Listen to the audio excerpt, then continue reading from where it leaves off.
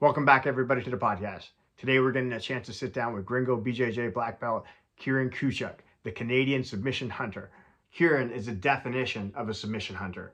Right now, he's competing under the banner of the Metal Chasers program out of Master Lloyd Irving. Before we get started, don't forget to subscribe to the podcast and hit that notification bell.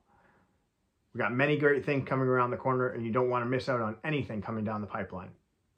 We are sponsored by Spirit Leaf Waterdown, located at 64 Hamilton Street North in Waterdown, Ontario. If you're looking for Canada's top cannabis brand, look no further. Alex and his crew will be able to help you out with all your THC and CBD needs.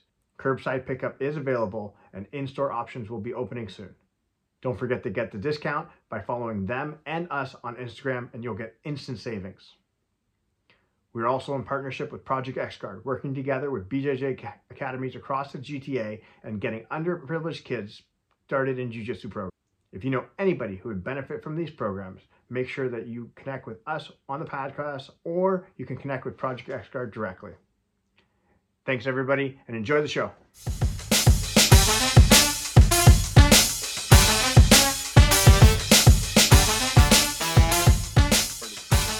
Happy anniversary to you two guys. All right. Appreciate that. Thank you. How many episodes? This is episode 56. So right 56. on cue. All right. It's been pretty good. So we've had quite a few, I believe, well, we started this basically a year ago when everything shut down in Canada and it was no training, no nothing going on. It was at the point where like, okay, we got to do something. You're also going to lose interest very quickly. And here we are 1 year later, still shut down. Yep. It's good that you guys found some way to use your free time from the lockdowns. Yes, that is definitely true. But we definitely want to talk about your experiences. But before we get started, everybody, welcome back to the Choking Hazards podcast. We are celebrating our first year anniversary show. We have a special guest with us today. Please, sir, introduce yourself. Tell us all about you. Well, I'm Kieran Kuchuk, grappler from Markham, Ontario, just north of Toronto. Thanks for having me on. Yeah, I'm a Jiu-Jitsu black belt under Fernando Zulik. I'm training at Team Lloyd Irving and competing on the international circuit. Which is awesome because like you just had some amazing success at Pan Am's, I believe it was just recently passed. You're on the circuit, man. Like you are all the way you're down south right now training, correct? I'm actually home right now. I'm doing my quarantine right now. I'm in Markham. Oh, that's awesome. That's great. Great to hear that. Yeah, I mean, it could be better. I'm stuck inside for a little while. Kind of annoying, but it's coming off a pretty big high. I had a pretty good run for my first 3-4 months at black belt. Very nice. What day of your quarantine period are you in right now? I think around day 5. I got back on Wednesday night.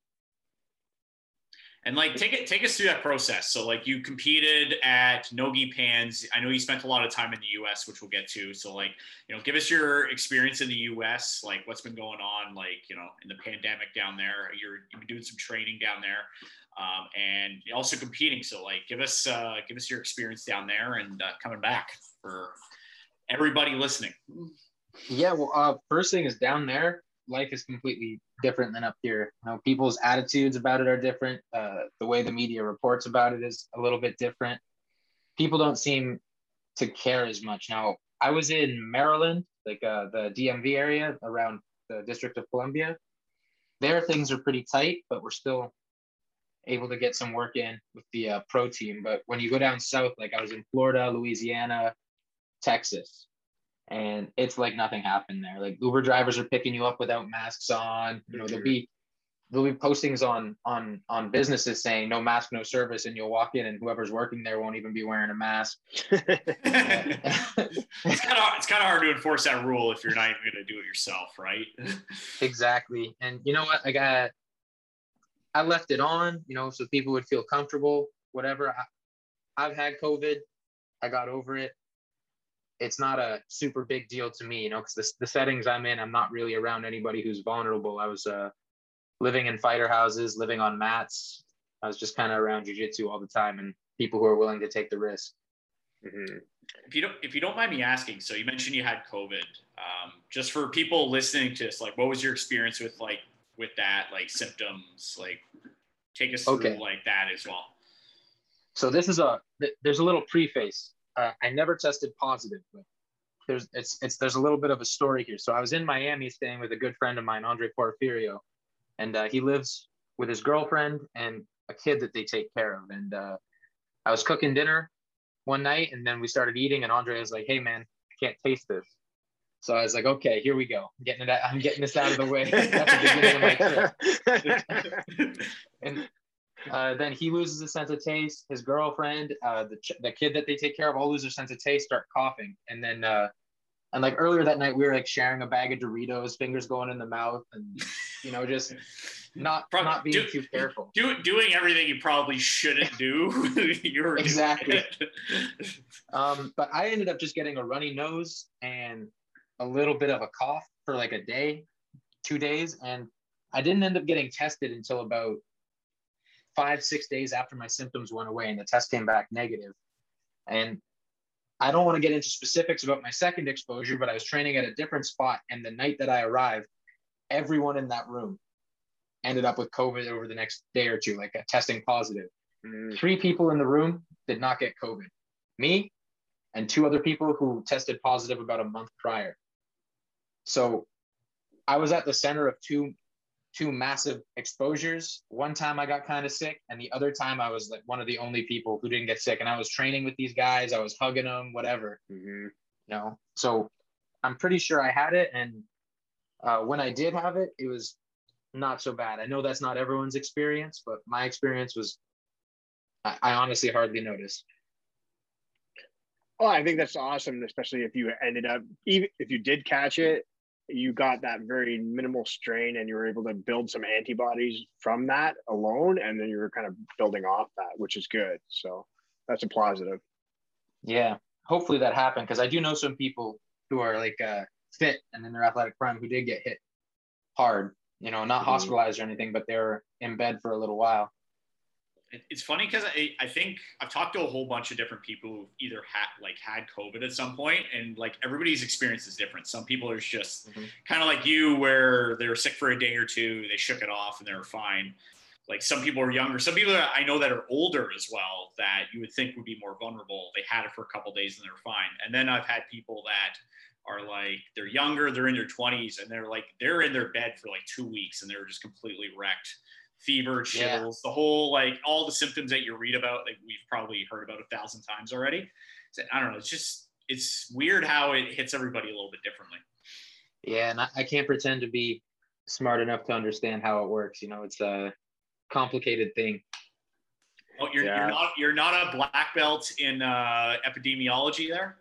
No, I only had time to get 1 black belt in my life so far. That's good. No, you're sticking to it. But one of the biggest accolades that you've been getting right now, especially for your most recent article, is that you are finishing fights.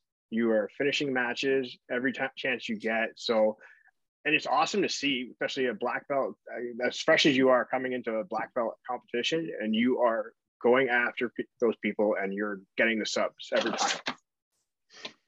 Yeah, it's like it's something I make a point of. I find that especially gi jiu-jitsu has suffered a lot in recent years.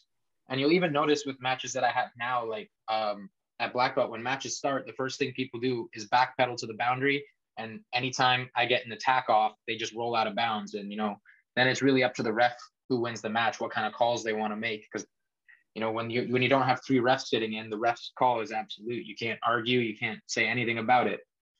So to deal with that problem, like the problem I was having, I was losing matches by advantages or 2-point increments, because people would sweep me over and I would sweep and they would flee the mat. And I wouldn't end up with any points, and then, so I just decided, I need to like really fall back heavily on my submission skills. So I've always had good submission skills developing, because I trained with some people who never really wanted to compete. They were into jiu-jitsu heavily, but they never really even worried about the point system. So these guys are just going hard, trying to mess you up, tapping you out all the time. So I've always been able to develop those skills. So now I'm just kind of implementing them. Favorite question Aaron likes to ask. So at black belt competing, like, so what's your mindset now? Because you're mentioning it before, where a lot of people are playing the boundaries, or they're playing like the game. Basically, they're playing the rules. They're trying to take advantage of the rules as much as possible. I think everybody who's competed in jiu-jitsu at some point, who knows and understands the rules, has probably tried to take advantage of them to a certain degree. But like, what's your mindset now that you're a black belt? Is it just go for the kill? I'm not leaving it in the judge's hands, so to speak, to steal a phrase from MMA. Yeah, no, for sure that's part of it. But I also want to help make jiu-jitsu more professional. And people aren't going to watch if they don't understand the complicated rule set, and they don't understand why player A beat player B by advantage for running out of bounds, or like, people aren't going to watch that. What people want to see is us scrapping and trying to do jiu-jitsu, like trying to finish each other. So I do go in with that mindset. But in terms of like how I think before a match, and this is actually something that was a really big deal for me competing, and something that Master Lloyd totally fixed for me, because I never performed. I never medaled at any major tournaments from white to brown belt, right? I got on the podium of a couple AJP Grand Slams, but IBJJF and these other super prestigious ones, I never even touched the podium.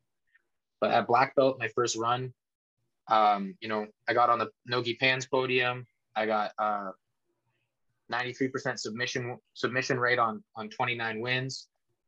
And it was just all because, like, I'm a better practitioner than I was before, but mostly it was because Master Lloyd fixed my head. And what I think is that I just try and be calm before a match. I don't really listen to music.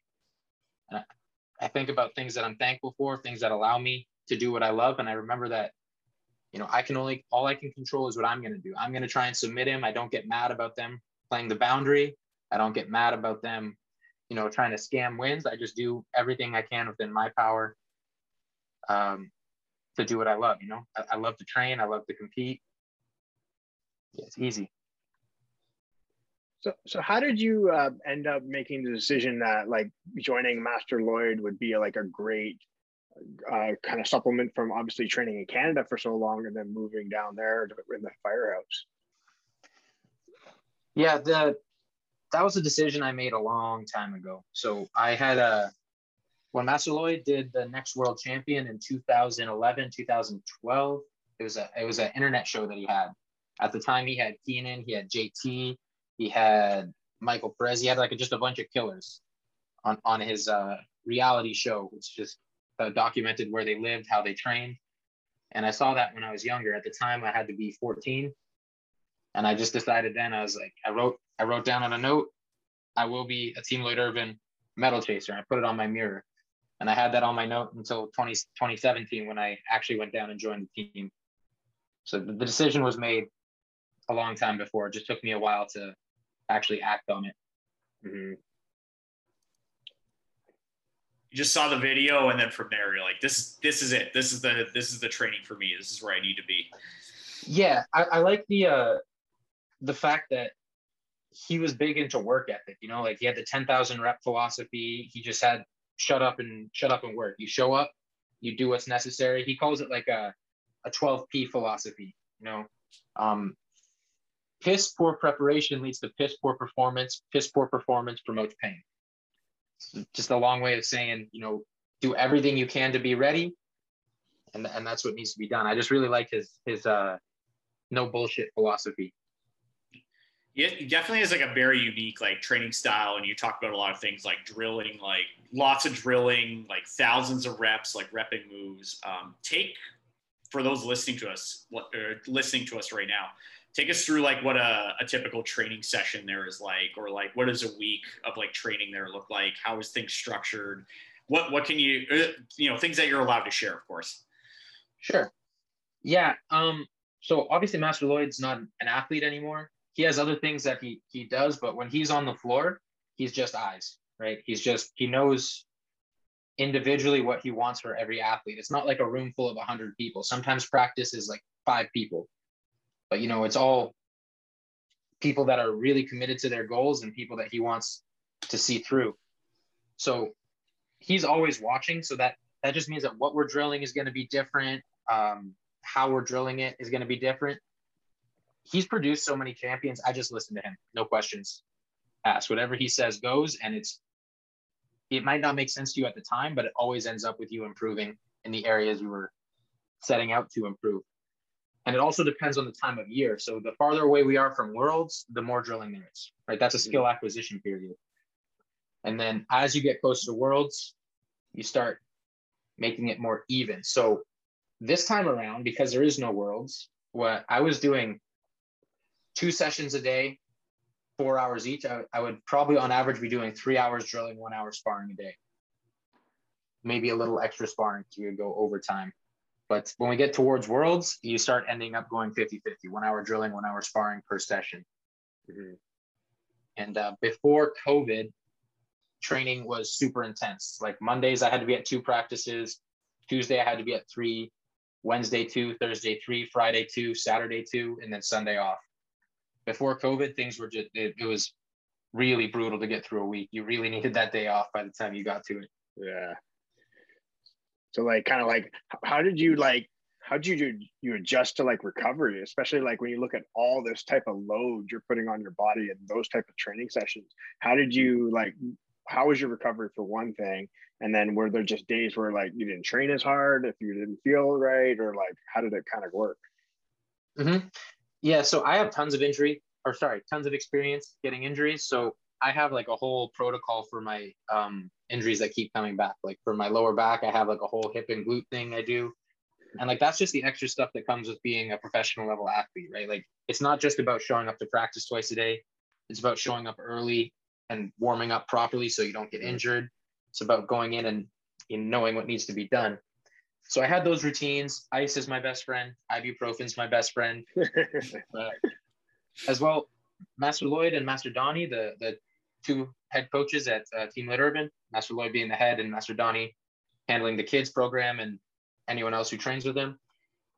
They're intense, but they're not dumb. You know, if you tell them that you're injured and you need to just watch, you're watching.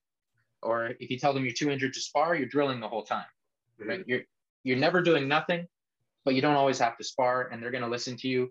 And, you know, as long as you're not one of those guys that's just known to try and get out of practice, they'll take your word for it on injuries. Chances are, if you're one of those people trying to get out of practice, you're probably not going to be a medal chaser very long.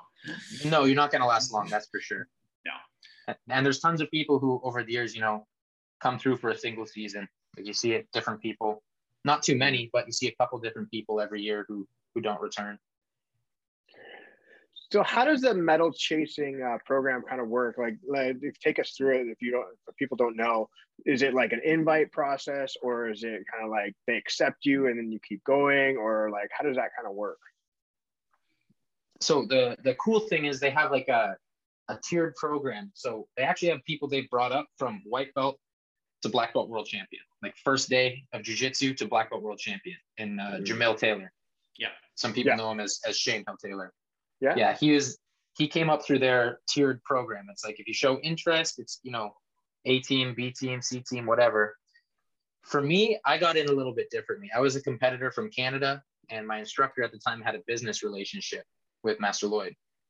And he basically just vouched for me. He said, this guy works hard. This guy actually wants it. And then Master Lloyd, you know, took a chance on me. He let me come out, and he just saw, you know, I was showing up to every practice. He knew I meant business. That was the real deal. So we kind of just built our relationship from there. Awesome. So do you kind of remember, like, because you were saying is like Master Lloyd, he knows what he's talking about. You might not know what's going on right at the moment, but you'll eventually, it kind of makes sense.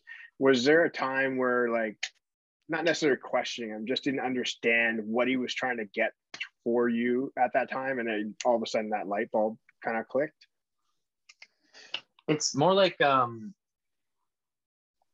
can be some frustration when you think you're doing something right, or you think you're giving it your best effort, but you know, Master Lloyd sees the best you that you might not be able to see, and he obviously sees technique that you might not be able to see. So for instance, this year we spent like hours doing something, or your partner would just throw your legs to the side and you would switch your hips over and re-guard right away.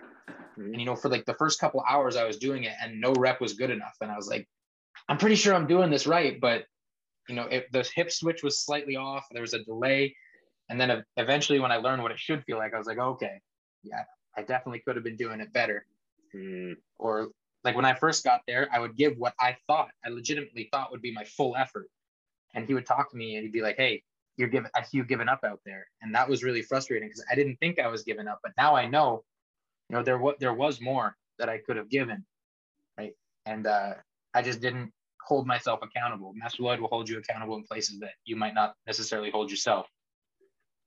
Yeah, I think that's pretty amazing as like great leaders are able to figure out, especially see the future you way before you can find it. And I think he's a perfect example of that type of individual. That's a really good way to put it. Changing gears a little bit, we were talking about briefly earlier about, you know, jiu-jitsu, like it's becoming more professional over time. And then you've been training jiu-jitsu a while as well. And you've kind of seen the progression of like, you know, jiu-jitsu becoming getting more and more professional and more organized over time. So like in your view, like coming up now that you're a black belt, what are some things that you want to see? Or what do you think are some things that are stopping Brazilian jiu-jitsu just for getting to the next level and getting to, you know, like the top like tier professional sport that it can be?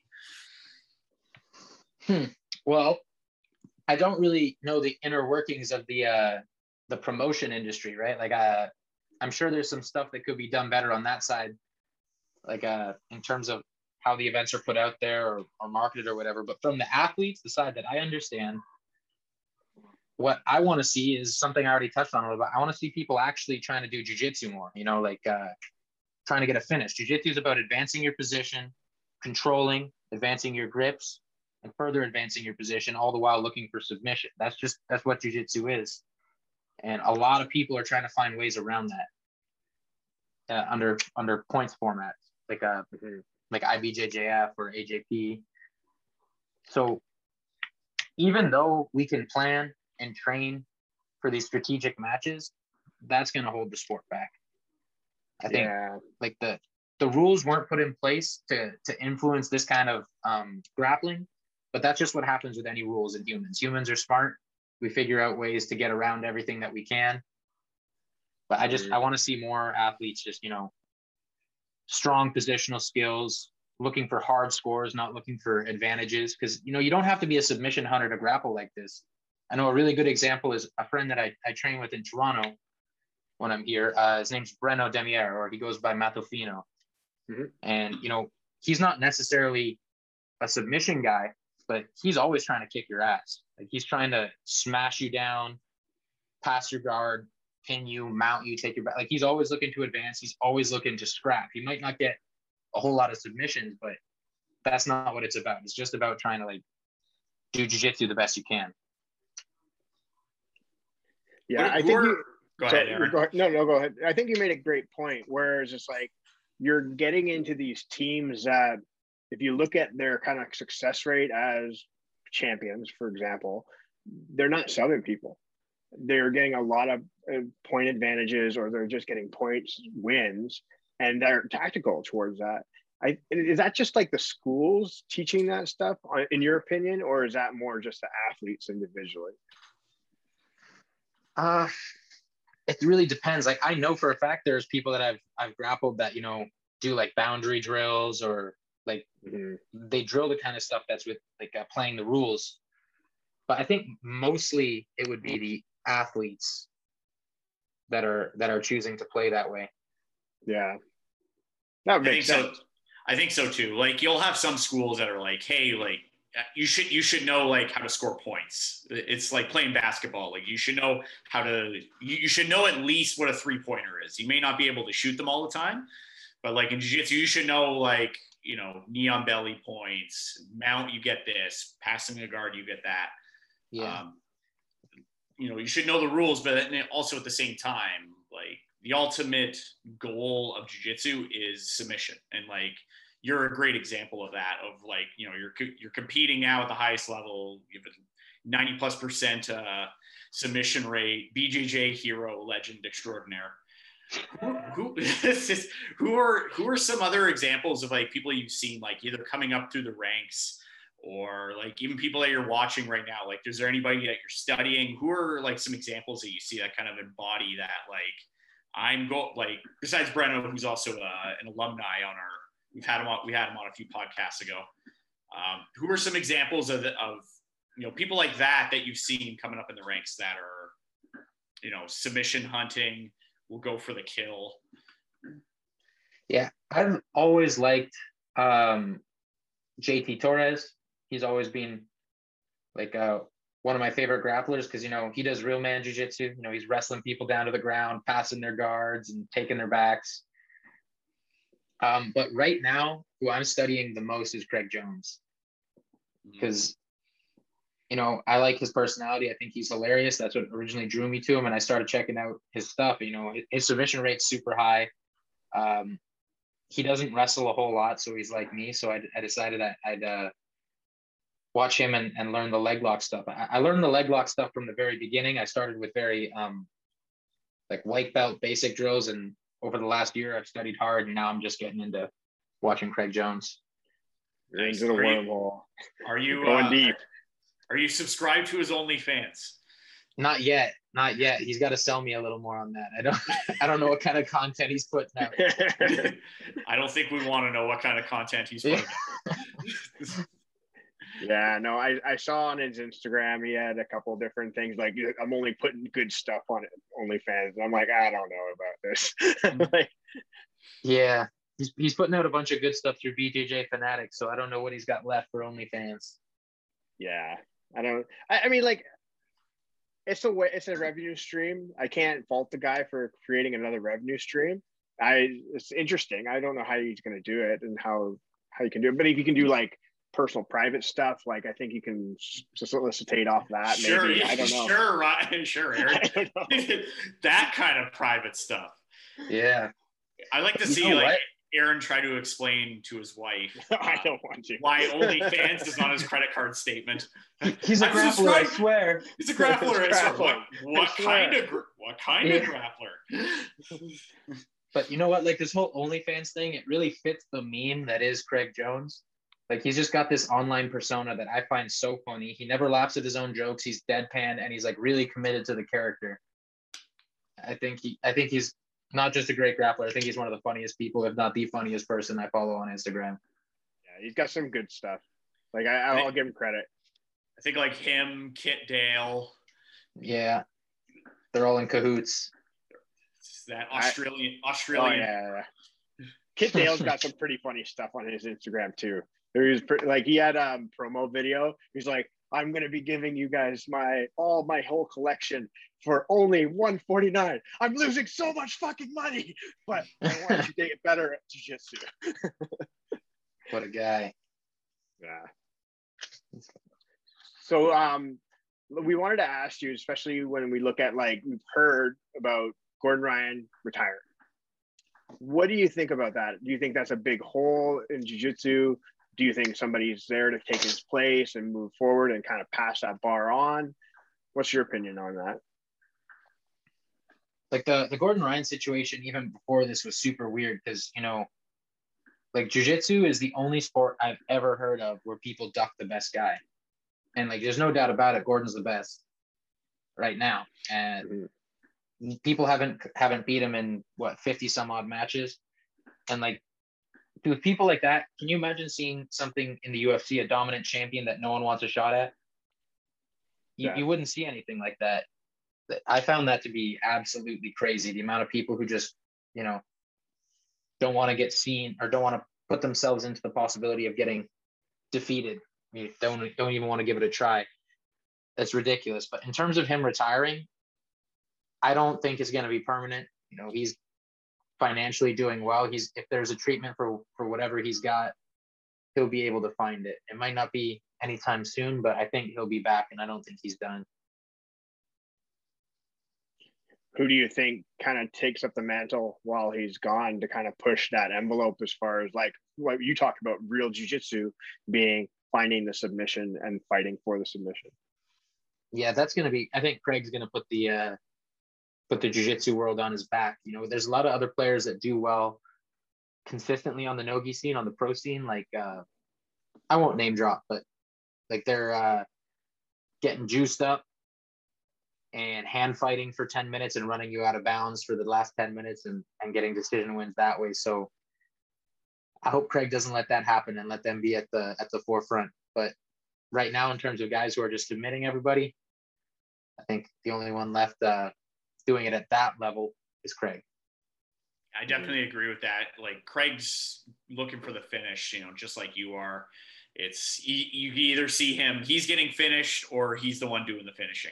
Yeah, one or the other. I don't think I remember the last, you know, decision win that I think he's had. I think it's mostly been it's kill or be killed, and I think that's the way like jiu-jitsu needs to be going in the future, especially with a lot of like, you know, bigger like super fight shows and things like that, which are hopefully coming back to Ontario sometime in the next, like, you know, 10 to 20 years. 2024, that's my estimate.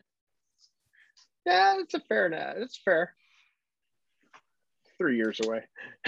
Yeah, I'm a little disappointed in how the situation was handled in Southern Ontario. I think everybody is a little disappointed to a certain extent on how the situation is being handled. But talking about like future, like, you know, like just talking about like the state of Ontario and like future like tournaments and competitions, like where do you see things going from here? Like you've had a lot of, you know, you spent a lot of time down in the US because, you know, unfortunately, you know, it's difficult to get the type of training in that you want here. What's kind of the future? Like what's kind of the outlook like in the next like year or two? What do you see? Well, in terms of like the style of training, I'm going to try and impact that as much as I can, because you can really influence the way that people do jiu-jitsu just obviously through how you train. So, and officially, I'm not training, guys. There is no training going on. I hide under my bed every day so I don't get sick and die. But if I were to train, the places that I go, I'm going to try and, you know, spread my philosophy without being too abrasive and without getting on anyone's nerves too much, which is the tricky part.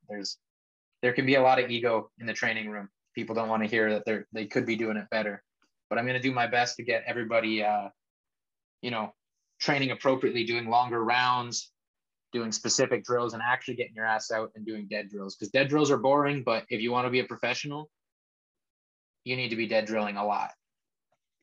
And as for like tournament promotion, I'm not even completely sure how that works. I know there's not a whole lot of players in Ontario, even before COVID, who are hosting things.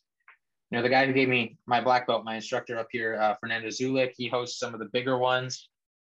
There's a couple different organizations. I know that Fernando's going to try and come back as soon as he possibly can. Like, he's on the forefront. He's never missing a day. If he can be open, he's open. You know, he's really on top of it, trying to keep his shit together through this mess. And for the record, if you are training, make sure you hashtag Throwback Thursday, because that's kind of that's the low key code. What do you mean? This pick was taken 2 years ago. Like, this was in 2019. Yeah. I wasn't training. It's like Throwback Thursday. It's like, dude, it's Friday. Like, why are you posting this? That's why I laugh. It's like Monday, it's Throwback Thursday. I'm like, what the fuck? Yeah, don't incriminate yourselves. Don't incriminate yourselves. I mean, no. I know the situation's messed up, but at the same time, like, if you're gonna live stream on Instagram Live, you pahadaing like 15 rounds, it's like, come on, don't make it so obvious. I'm just saying. Yeah. Now you'll get a knock on the door for sure. And it's crazy. Like, even things that I've seen that, you know, seem discreet, not so discreet. There's always someone, you know, waiting to drop a dime on you, which disappoints me even more than the government's handling of it. Is people are complicit. You know, they're facilitating this, and they got like hero complexes, you know, for reporting on their neighbors, for trying to make a living, opening their business. It's actually really, really sad, in my opinion. So when you say drop a dime for the street talk on here, what does that mean?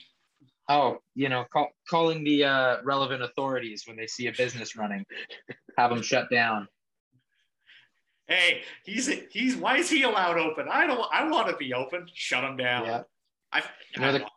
Go ahead. The crazy thing is, like, and you never know, like, they might be open, they might be essential, and still feel like, other places shouldn't be open because they're buying into the narrative a little bit too much.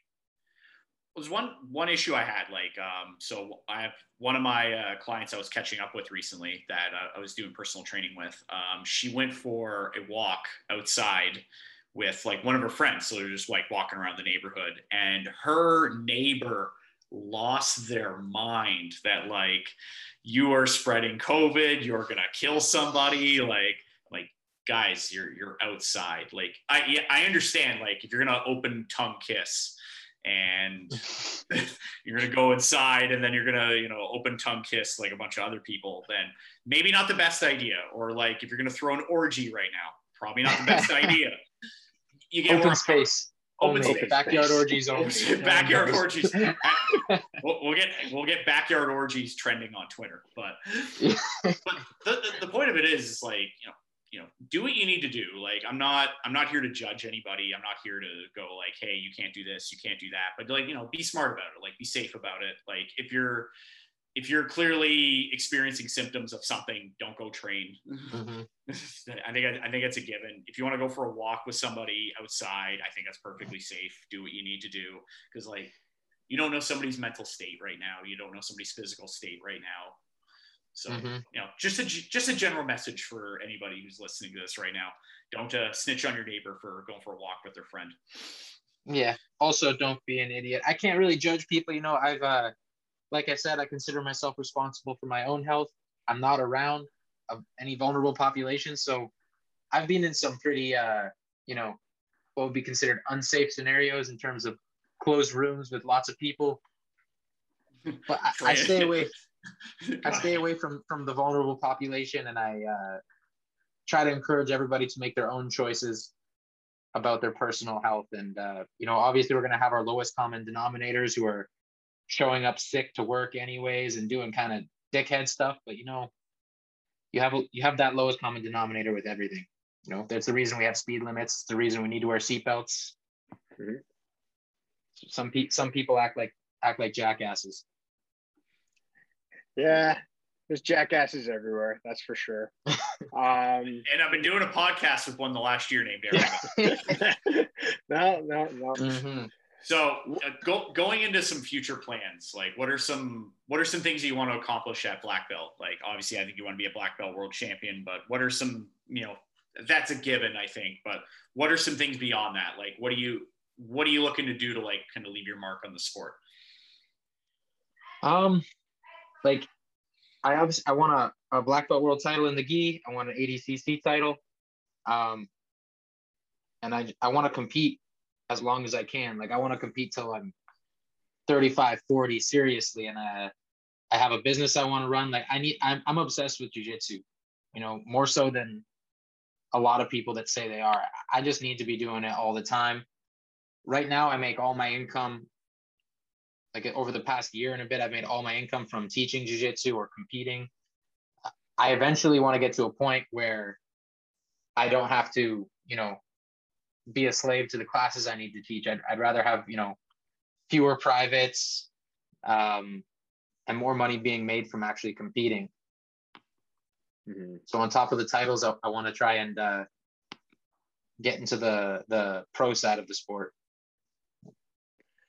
Have you given thought to far as like when you talk about, your own philosophy and obviously you're like chasing submissions and all that kind of stuff, whether it being a seminar tour or DVD release down the road, anything like that? Yeah, for sure. And like teaching is a big part of what I do because, I find it forces you to actually understand from the ground up what you're doing. I do love to teach and I'm quite good at it. Like, I've had training in terms of teaching. It's something that you need to practice. Just because you're good at jiu-jitsu doesn't necessarily make you a good teacher. And it is something that I practice. I want to do video stuff. I feel like at this point, I'd probably want to do it independently. through my social media that I want to grow.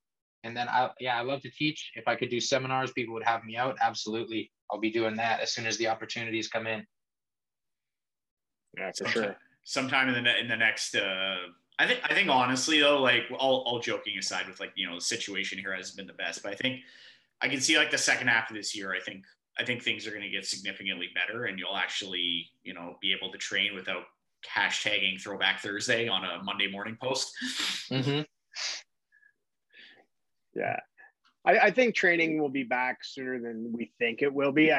There'll be caution, obviously, around. I think every school will have that, and I think they should, especially like maybe in the beginning of like, maybe holding back on like cross training, for example. I'll just use that, but maybe it's down the road. I think it'll be able to kind of open the doors a little bit more, and people will be able to move more freely.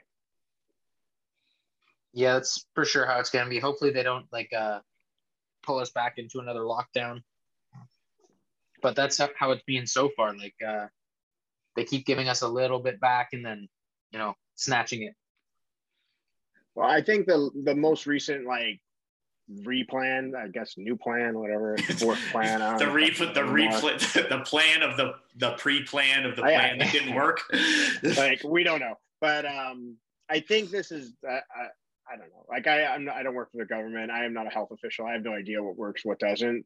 So I'm not going to say I know what's best. I'm hoping this one works the best. I don't know. Well, what did they say they're going to do? They said they're not doing the so it's no region color no code region anymore. So basically the idea is, from my understanding, is that it's going to be sectors of business, right? With restrictions. So let's just say before, like a red and a yellow zone. So in red, you could open up a gym, but in a yellow zone, you couldn't. Right. So let's say Mike and I live in Mississauga, but I live right beside Halton.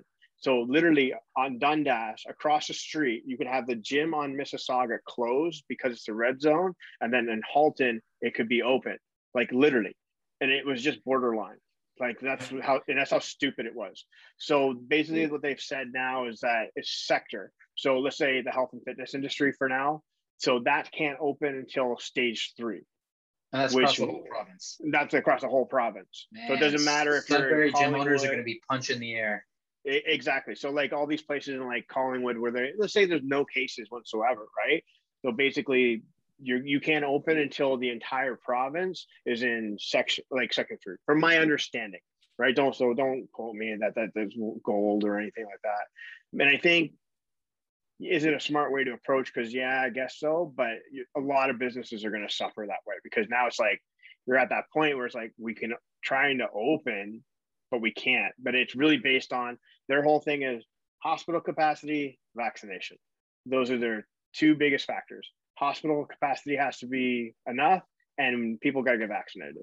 That's what they've kind of made it clear. Yeah. I don't know, like if it's a space thing or if it's a manpower thing, but I know that China built a hospital in like a matter of weeks. Okay, hold on. Like a week. You cannot.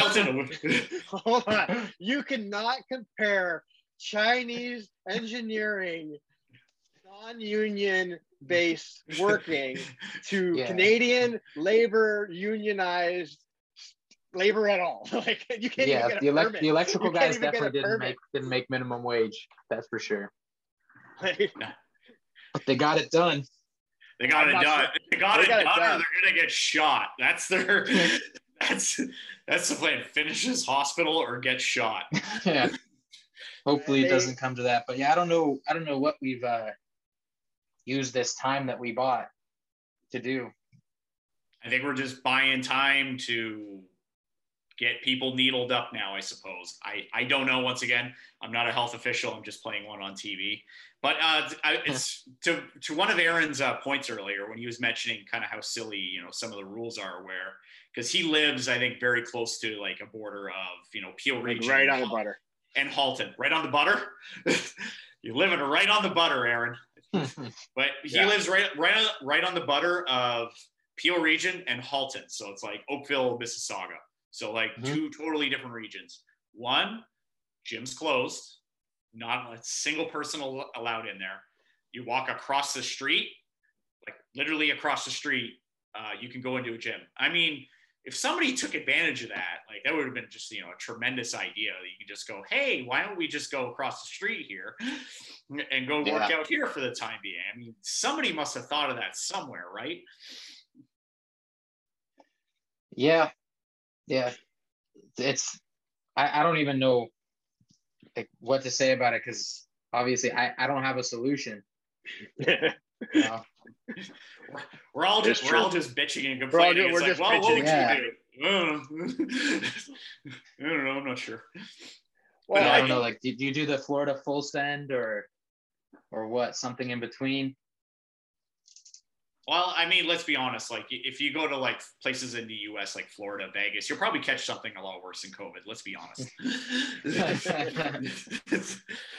But in all seriousness, no, like, you know, they kept everything open. They had probably a lot more people get sick. Their vaccination rollout, I think, was a lot quicker than it was here. So I think they're going to return to normal life a lot faster than, you know, like they just hosted a UFC with like 17,000 people about a month ago.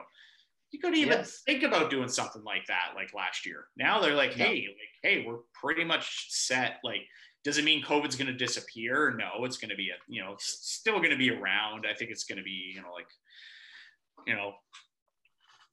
well, a lot more under control, but you're not going to see like crazy spikes in places like where you were, like Florida, Louisiana, Texas, places like that, where, they've had big waves of, stuff happening, and, they got through it, and here they are on the other side.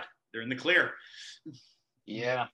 It's good to be them now, but it's hard to argue that. Like, I agree. Like, I'm glad they did what they did personally for my life, but they did have a lot more people die per 100,000 than we did, and it's super unfortunate. But at this point, it is what it is. One of my favorite things that I watch now, when it's like you see fans back in the stands and all that kind of jazz, is people fighting. And people have just been bent up so much rage lately of everything. And now they're beside people that because they've been arguing on Twitter for like who knows how long, right? In their basements. And now they're in front of people, and now they're say something and they get punched in the face. It's time. It's time. It's time. Oh man. Like, there were fights at the UFC. There's been fights at baseball games. Like, it's so awesome. Yeah, people take sports seriously. Yeah. So Kieran, yourself, have you been to a UFC? Have you been to like a sporting event? Has anything like that happened to you? Well, where you've had to, quote unquote, take care of business? Okay, I bounced when I was 19 and 20. So for a year and a half, I worked as a security guard or a bouncer. Wow, you're brave. I did it for about a day, and I was like, nope, this is not for me. I just don't want to deal with these people. They put me on a lot of easy assignments, but there's stuff in there, like drag a couple people out with some help, or I think I've put someone to sleep on the job before, but not like a real fair fight. It's more like get this guy out of here. You and two guys, or you grab him from behind and get him out. I haven't been in like a legit fist fight since I was 14 years old. I got in a fist fight and I actually got arrested in high school. Yeah, I got in a little bit of legal trouble for sure. But I realized I was stupid. It's not worth it. And, the more you train martial arts, the more you realize like how dangerous people can be. Yeah. People die in fights all the time. You hit your head off the pavement. Lots of things can happen. And if you don't know how to fight, you're watching these UFC fighters go at it and you see a knockout, you're like, whoa, that's awesome. It's cool. Because it's pretty abstract at that point. You haven't been around that. You don't know the consequences that people have to deal with after these horrific knockouts, after they get, ribs shattered from a kick. Mm-hmm. Like, these things stick with you for your whole life. It's not like for us, for regular viewers, they turn the screen off after a UFC event and it's over. But like Chris Weidman's leg is still shattered in 100 pieces the next day. You don't get to see that. Or there's some brutal knockouts. I have some friends who fight at a high level, and you see what they have to deal with afterwards. It's very serious. So after that, I was like, it's not worth it. I just avoid fights at all costs. Did you ever have you ever have a notion to do MMA at all, or is that kind of like, no, I'm going to stick with jiu-jitsu? My goals are pretty extraordinary in jiu-jitsu, so they're going to take extraordinary effort. And I'm going to stay in the sport until I accomplish those. But before I retire from athletics, I need to know that my jiu-jitsu is sound. So I will be doing a fight before I retire. I want to do a pro fight. I want to win it, prove to myself, because like I said, I haven't been in a fist fight since I was 14 years old. I'm 25 now. So I need to know that my jiu-jitsu will hold up against someone who knows how to fight. So eventually, yeah, I'm gonna do one. If I like it, maybe I'll stick in it for a little bit longer. But right now, just jiu-jitsu. Yeah, that's less punches in the face, and you know what? Like even going back to high school and all that, like it's not worth it. You know, you could be the world's best jiu-jitsu practitioner, but jiu-jitsu doesn't beat a gun, for example. No, it doesn't beat curb stomps from his buddies. It doesn't. There's a whole lot of stuff that trumps jiu-jitsu. No, for sure. No, I'm looking forward to seeing what you're going to accomplish in the near future, especially with your jiu-jitsu. I'm looking like a lot of people as well. You were talking about pure jiu-jitsu submissions. That's what I want to see, and I think you're going to be the guy to do it, especially on the Canadian stage. So I'm excited to see that. Any tournaments coming up that you got sights on, or just kind of back to training?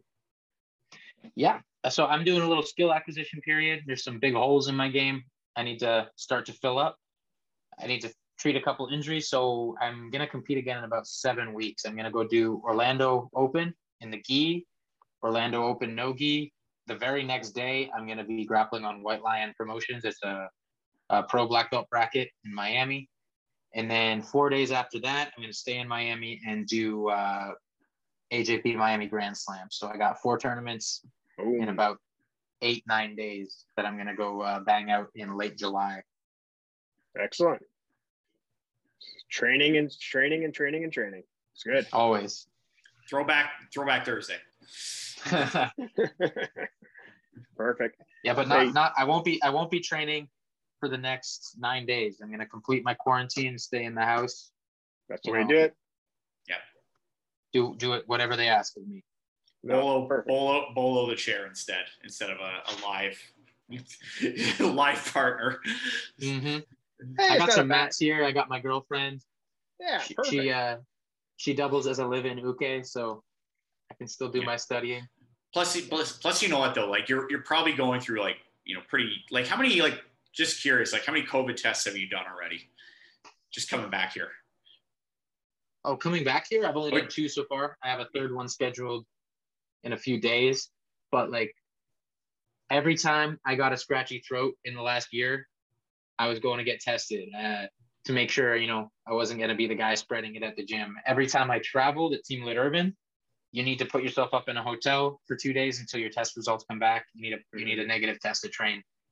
I went to the World Pro. I qualified for World Pro, and they flew me out there and took care of me. I had to get COVID tested that week every single day. Cool. And do they do like the shallow? I'm just doing it on YouTube right now. Not shallow, or are they going like?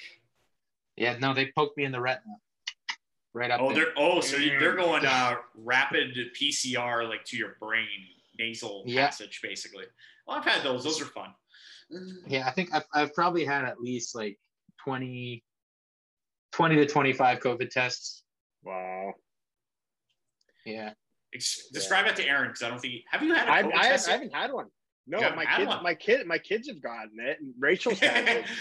I haven't. You're just like, no, I'm not going. You guys go. You fall on the sword for me.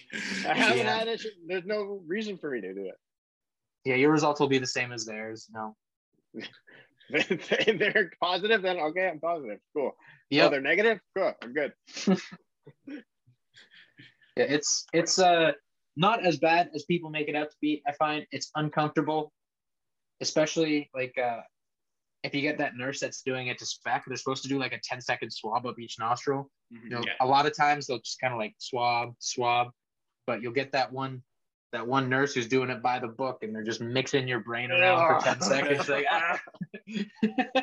Well, there's the two ones. There's a shallow one where they just like swab the inside. Those aren't that bad. They just feel like you're gonna sneeze. And then there's like the deep one that you basically tilt your head back and they go like a spear all the way in. Mm-hmm. Those are fun. Yeah, those are the worst.